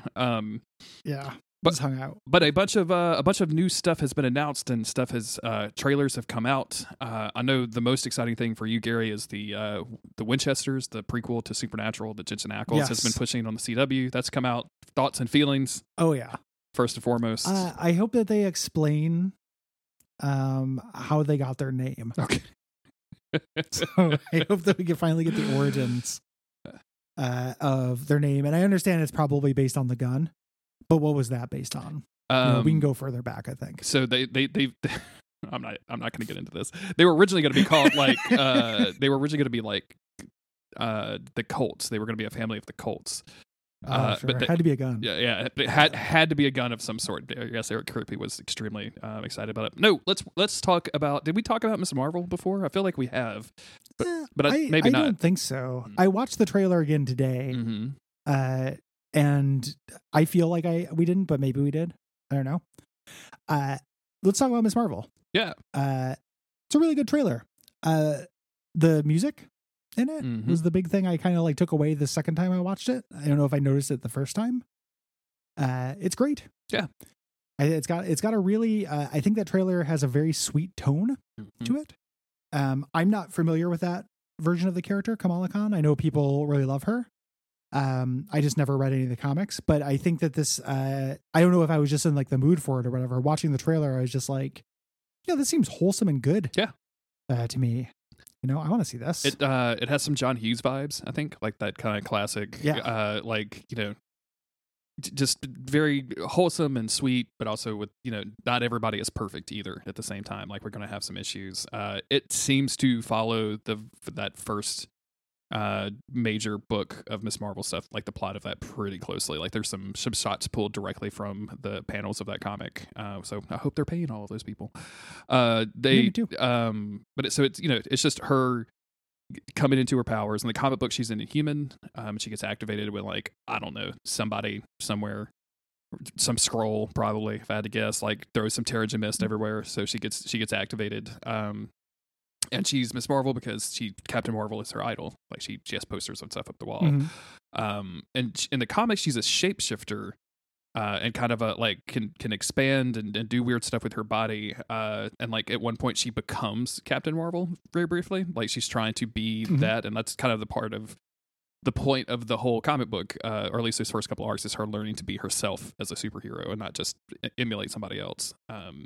In the trailer, her powers have been pretty drastically altered, and I feel torn on this because, like, if they changed the way Jean Grey's powers worked, I'd be like, what the fuck are you guys doing?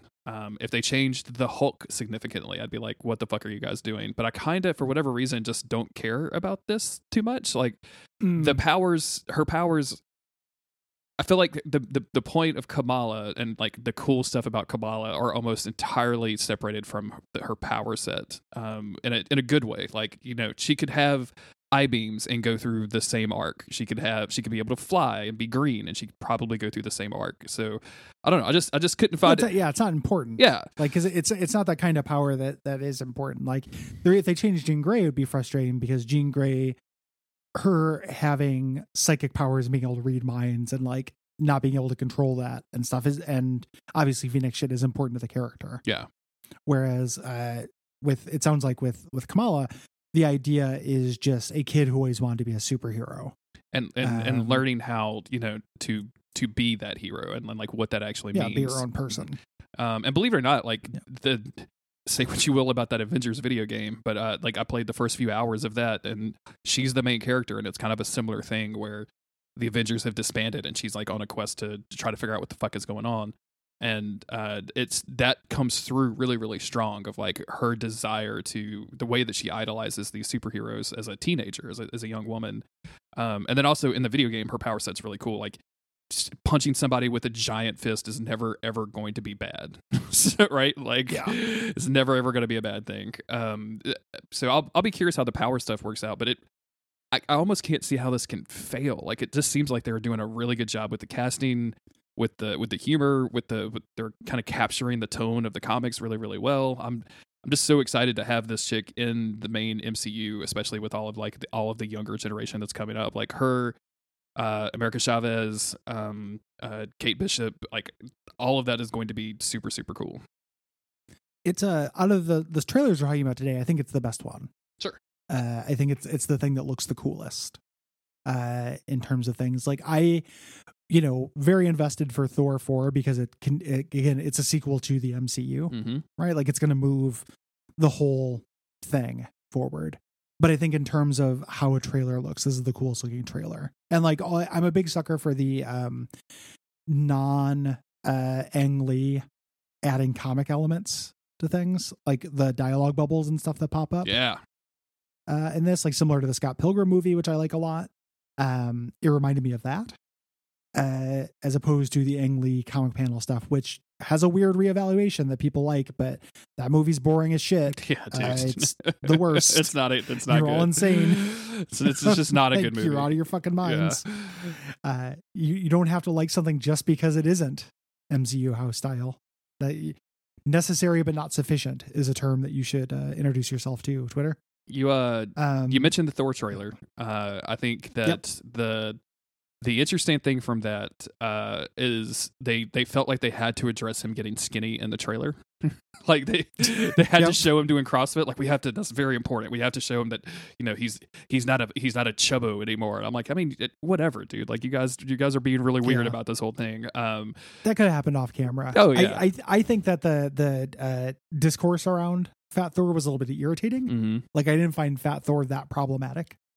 But at the same time, I also didn't need to see him train. Yeah. I don't need CrossFit Thor. But the idea that I like this as a sequel to the MCU as well as a sequel directly to like Thor's arc over the last bunch of movies, because he's gone through the shit with all of this stuff and doesn't really know where he fits in anymore. And the movie kind of saying like he's gonna give up not only being a superhero, but like give up fighting. Like there was that scene very early in the trailer where the Guardians all like obviously like rush toward to fight somebody and he just turns around and walks the other way, is really interesting to me. Like I think having Chris Hemsworth has always been like manly, aggressive, super gorgeous kind of dude. And then I'm really curious how he's going to play Thor with this like more soft approach, right? With this more soft character. I think it's going to be super interesting.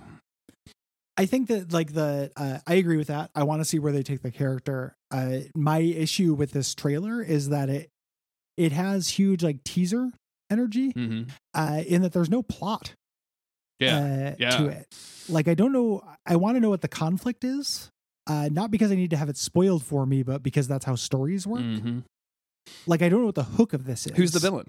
Well, I know that, but I don't know it from the trailer. Yeah. It's and I want to know what the stakes are. Like a movie about like a trailer that's just showing a superhero having an existential crisis. That's one we know. Like it's almost there's just not enough to it. Mm-hmm. It's weird. It's a pretty weird trailer, I think. And the Guardians featuring so much in it makes sense because at the end of Infinity War, like he gets on the ship and they all go off together. But we also have a Guardians movie coming out relatively soon. Yeah, and I feel like back-to-back Guardian business is going to would be too much. So I kind of have a feeling that he's going to split with the Guardians real early on. Like a lot of that Guardian stuff is going to be like. That's early in the movie. It's going to be the same way that like Wanda broke bad in Doctor Strange, right? Where we're just going to it's going to be like, in the first 5 or 10 scenes, all of that stuff is done, and he's on his own with, notably, Jane being back as Thor, as from the comic books. Lady Thor, Jane Foster Thor, and Natalie Portman looking fucking jacked up, just incredibly muscled up in this. The jacked up is good. I'm of the people who thinks that the ultra shiny helmet looks like shit. Oh yeah, I don't get it. It looks so cheap.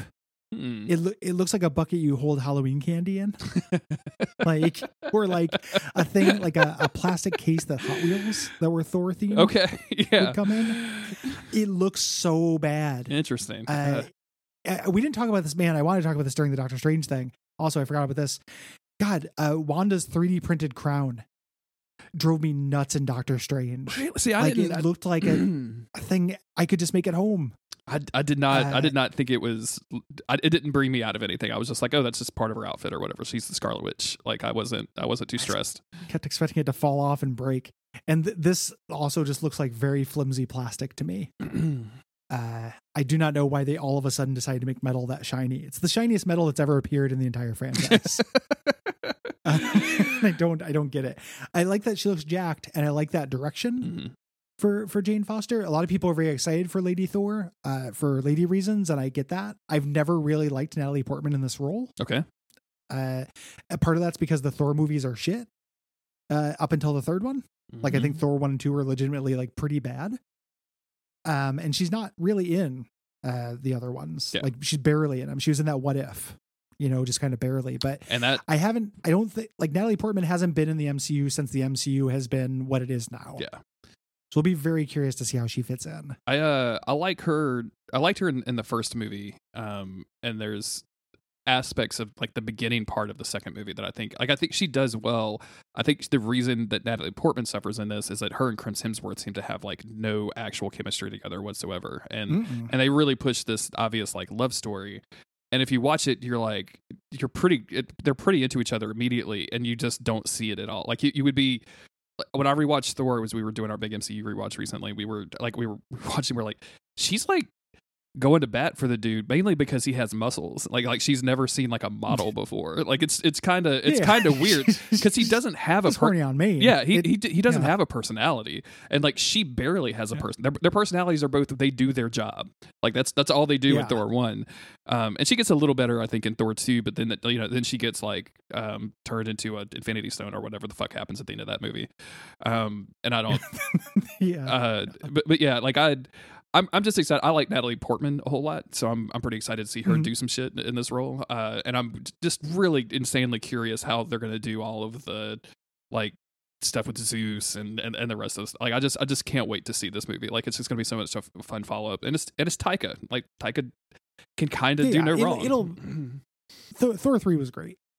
Like and nothing about how it was marketed, or like looked was what was great about it. It's like, in the top 5 Marvel movies. Like it's very good. Yeah. So I trust the director. I'm very curious about it. I just watched the TV show, What We Do in the Shadows, where the... Oh, yeah. I just started watching that. Oh, well, have you seen the movie too? Yes, I've definitely seen the movie. Okay, well, many times. I'll just be quiet because I don't want to spoil you on a really delightful thing that happens towards the end of season 1. So... Appreciate that. Glad I brought it. Glad I said that. Anyway, Taika's great is all I was going to say about What We Do in the Shadows. And I can't wait to see what's happening phenomenal. with him. I'm excited about this movie because I trust the director. I want to see. So I'm not very excited about She-Thor, lest someone think I am sexist. I am way into seeing more Valkyrie. Yes. Yeah. Tessa Thompson in these movies is incredible, and the trailer shows her as the mayor of New Asgard or something, or on the city council. I think you could do really fun shit with that character. She's a warrior, by birth, and they part of Ragnarok was what if Asgard is its people, it's not this place. We can change, and the shot of her in that makes me think Valkyrie's not going to be happy just pushing papers and shit. No, not at all. Not at all. That's going to be an interesting place for that character to go. And I love that performance. I love Tessa Thompson. And she actually has, has that role. She's a developed character in the universe, right? Which I think is something that when you look at Jane Foster, I could talk about how much I like Natalie Portman and her being kind of funny in the first movie, but she's not a developed character by any means. Whereas Tessa Thompson, Valkyrie, absolutely is. Even though she didn't get a lot to do in the Infinity War stuff, she went through an arc. And she at the end of that movie, she's handed New Asgard. So it'll be really interesting. There's a shot that's not in the trailer that they released of her and Natalie Portman sitting side by side and just both looking like jacked up chicks that are, it's just really it's going to be a really fun movie. Taika's going to treat us on this one. I think it's going to be fun. Yeah. I'm excited about it. I think that it will be cool. I'm curious about it. I really hope that we're right that Guardians are dispatched pretty quick. Yeah. I want to get a little bit of fun of that supporting cast, as little Peter Quill as possible, and then switch over to Gore the God Butcher. Yeah. You know? What do you? I was going to ask you what you know about Gore the God Butcher on this, because I don't know a lot about. I mean, I know a couple of things about him just from his name. You know what I'm saying? Yeah. I can tell that. Did you follow the trail of breadcrumbs that begins with God and ends with Butcher? Yeah, and you will notice about the trail of Gore the God Butcher. I know very little about Gore the God Butcher, other than that he what he does, and that his powers are basically what Hela's powers were in Ragnarok. Like he makes swords and stuff. Just knowing what his story is, though, like reading about it in preparation for this, where it's like he's somebody who's getting revenge on the gods because they didn't answer his prayers. I think it's a cool place for this movie because Thor is basically trying to hang up his hat. You know, I think this is going to end up reminding me a little bit of one of the things I liked about the Hawkeye show, which was like, you can be done with this lifestyle, but the lifestyle isn't done with you. Yeah. Mm-hmm. You know, he's going to try to like be peaceful and be a warrior, but you don't get to just like run away from what you are and what you did. You know, this person hunting him for what he was rather than what he is, I think is a cool conflict. And it's Christian Bale, who always seemed like a huge asshole. Like I never liked that guy. Okay. But I find him compelling as anyone who's kind of a shit. Mm-hmm. So I think he will be fun to watch in this. I don't even know what Gore the God Butcher looks like. It's going to be like an Oscar Isaac situation where he's just full of makeup, like, and you can't tell that. Gore the God Butcher is like a nude guy, like a ghoul, like a tell a me pale more. Ghoul. He's largely a nude pale ghoul, mostly. Kind of an alien thing. I don't know how they're going to do him. They haven't revealed him, you know, for this, which makes me think maybe they're still working on it because that's how VFX shit works. This movie's coming out in a few months, and they're still like 2 months, and they're still probably putting together Gore the God Butcher. I figured we would have gotten another trailer by now, if not. Yeah, I kind of expected that as well. There's apparently. Oh no, there's some set photos. You want to copy this to you real quick on Discord? Yeah. Show me Gore the God Butcher. Computer. Show me Gore the God Butcher. Like. Okay. And that looks all right. That looks, the all white kind of, pale wraithy kind of situation. I'm down.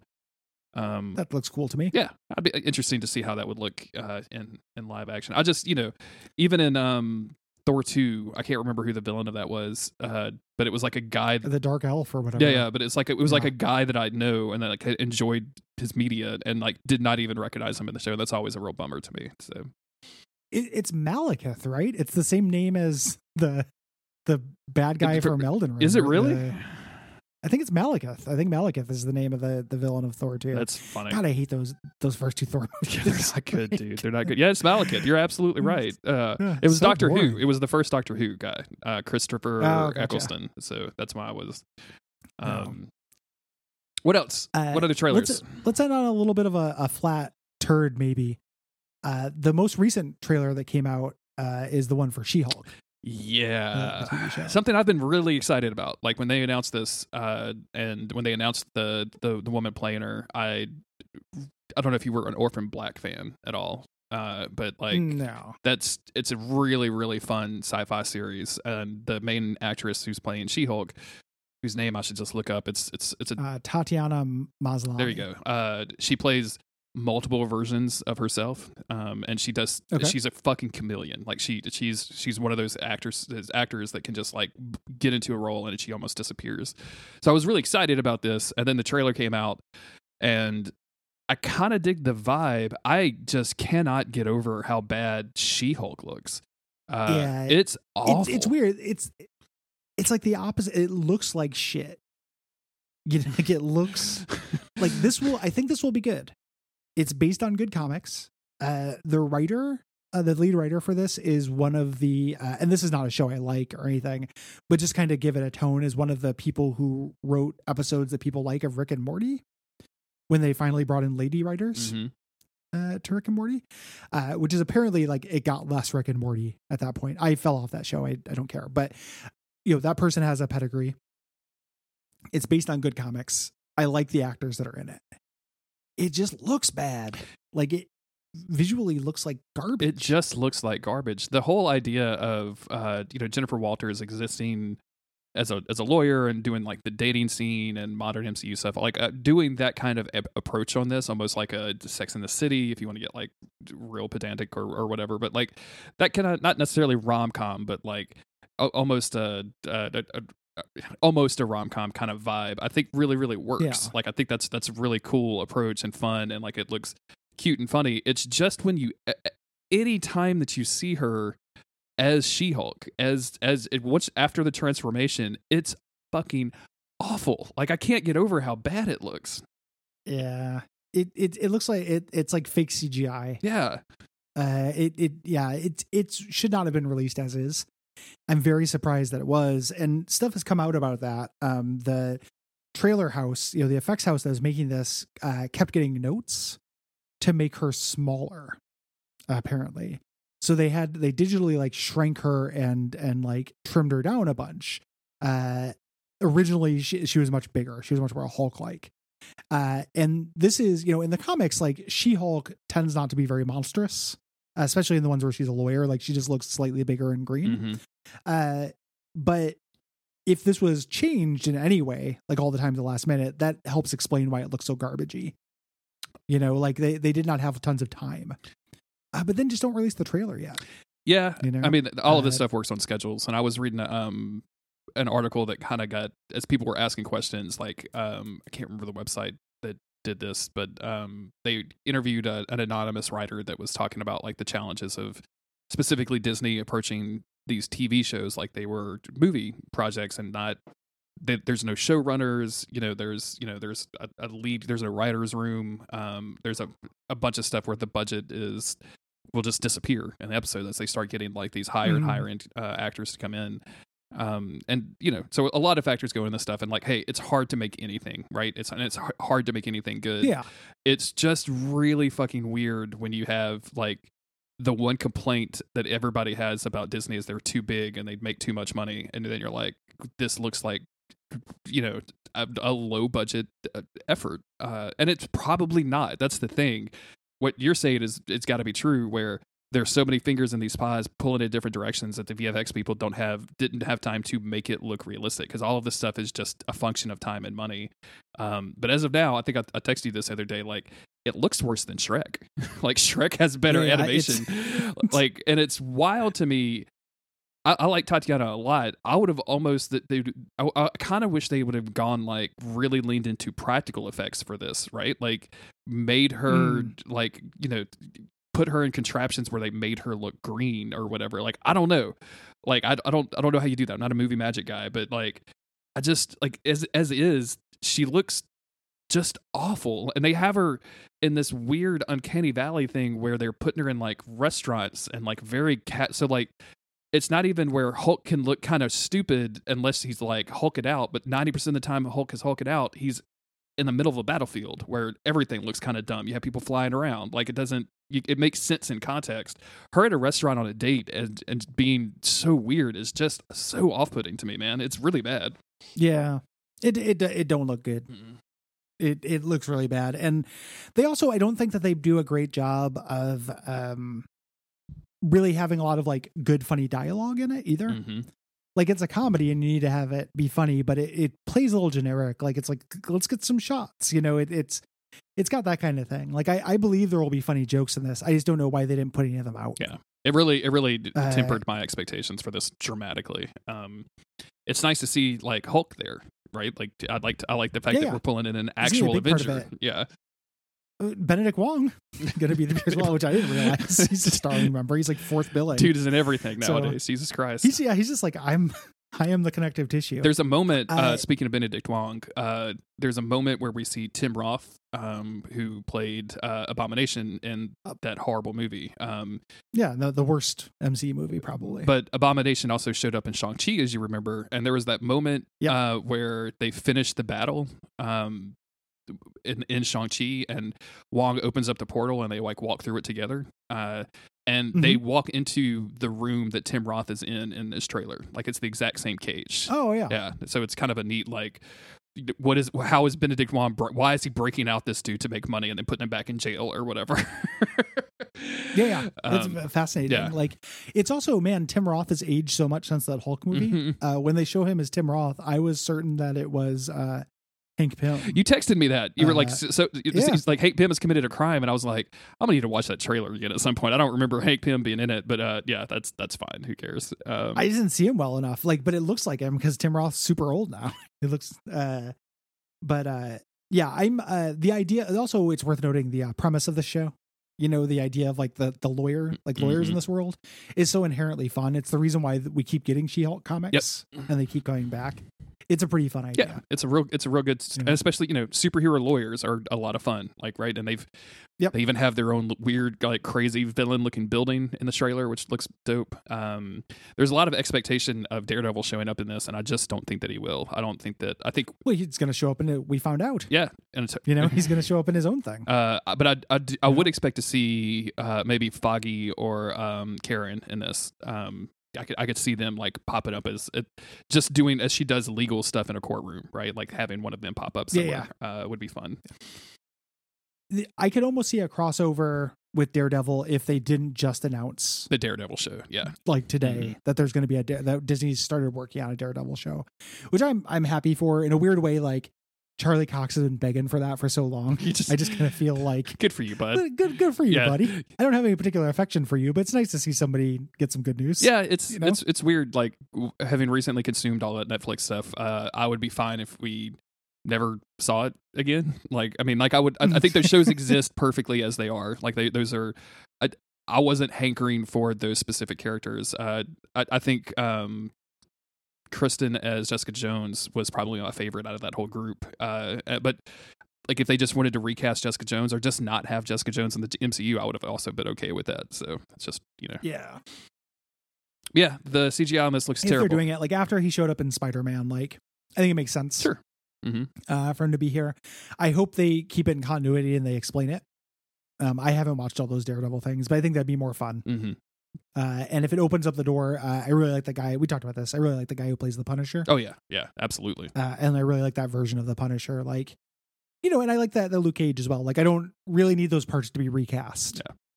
You know, bring him in and keep that continuity. Why not? It's already done some work for you. That second season of the Punisher, man, that's some good shit. Like, it's not. It doesn't. I gotta watch it. It doesn't relate to anything like Marvel at all. It's just it's like a Frank Miller Punisher, you know, Marvel Knights fucking Punisher story, and it's just really, really great. So, one of the weirdest, like, I think most incongruous things with my taste is that I like have to grudgingly admit, like, I generally really like the Punisher. It's fascist and cops love it, and it kind of sucks. You know, I get all the reasons why it kind of sucks. I've had a lot of time reading those comic runs, though. There's something like deep in me that it appeals to. I mean, they're fun and violent, and you know, it's at their best, they're just really good criminal stories, right? They're really good stories about criminals and crime time. And I'm into like, you know, that shit's good. That's just been the base of entertainment for, you know, hundreds of years now. Like, we're good. It's like Rambo or something. Yeah. You know, it's just like 80s schlocky, you know. That kind of stuff, but it's more fun because it's a little bit elevated, and because every once in a while, like, he has to try to fight Wolverine. You know, very weird. It's I'd like the Punisher.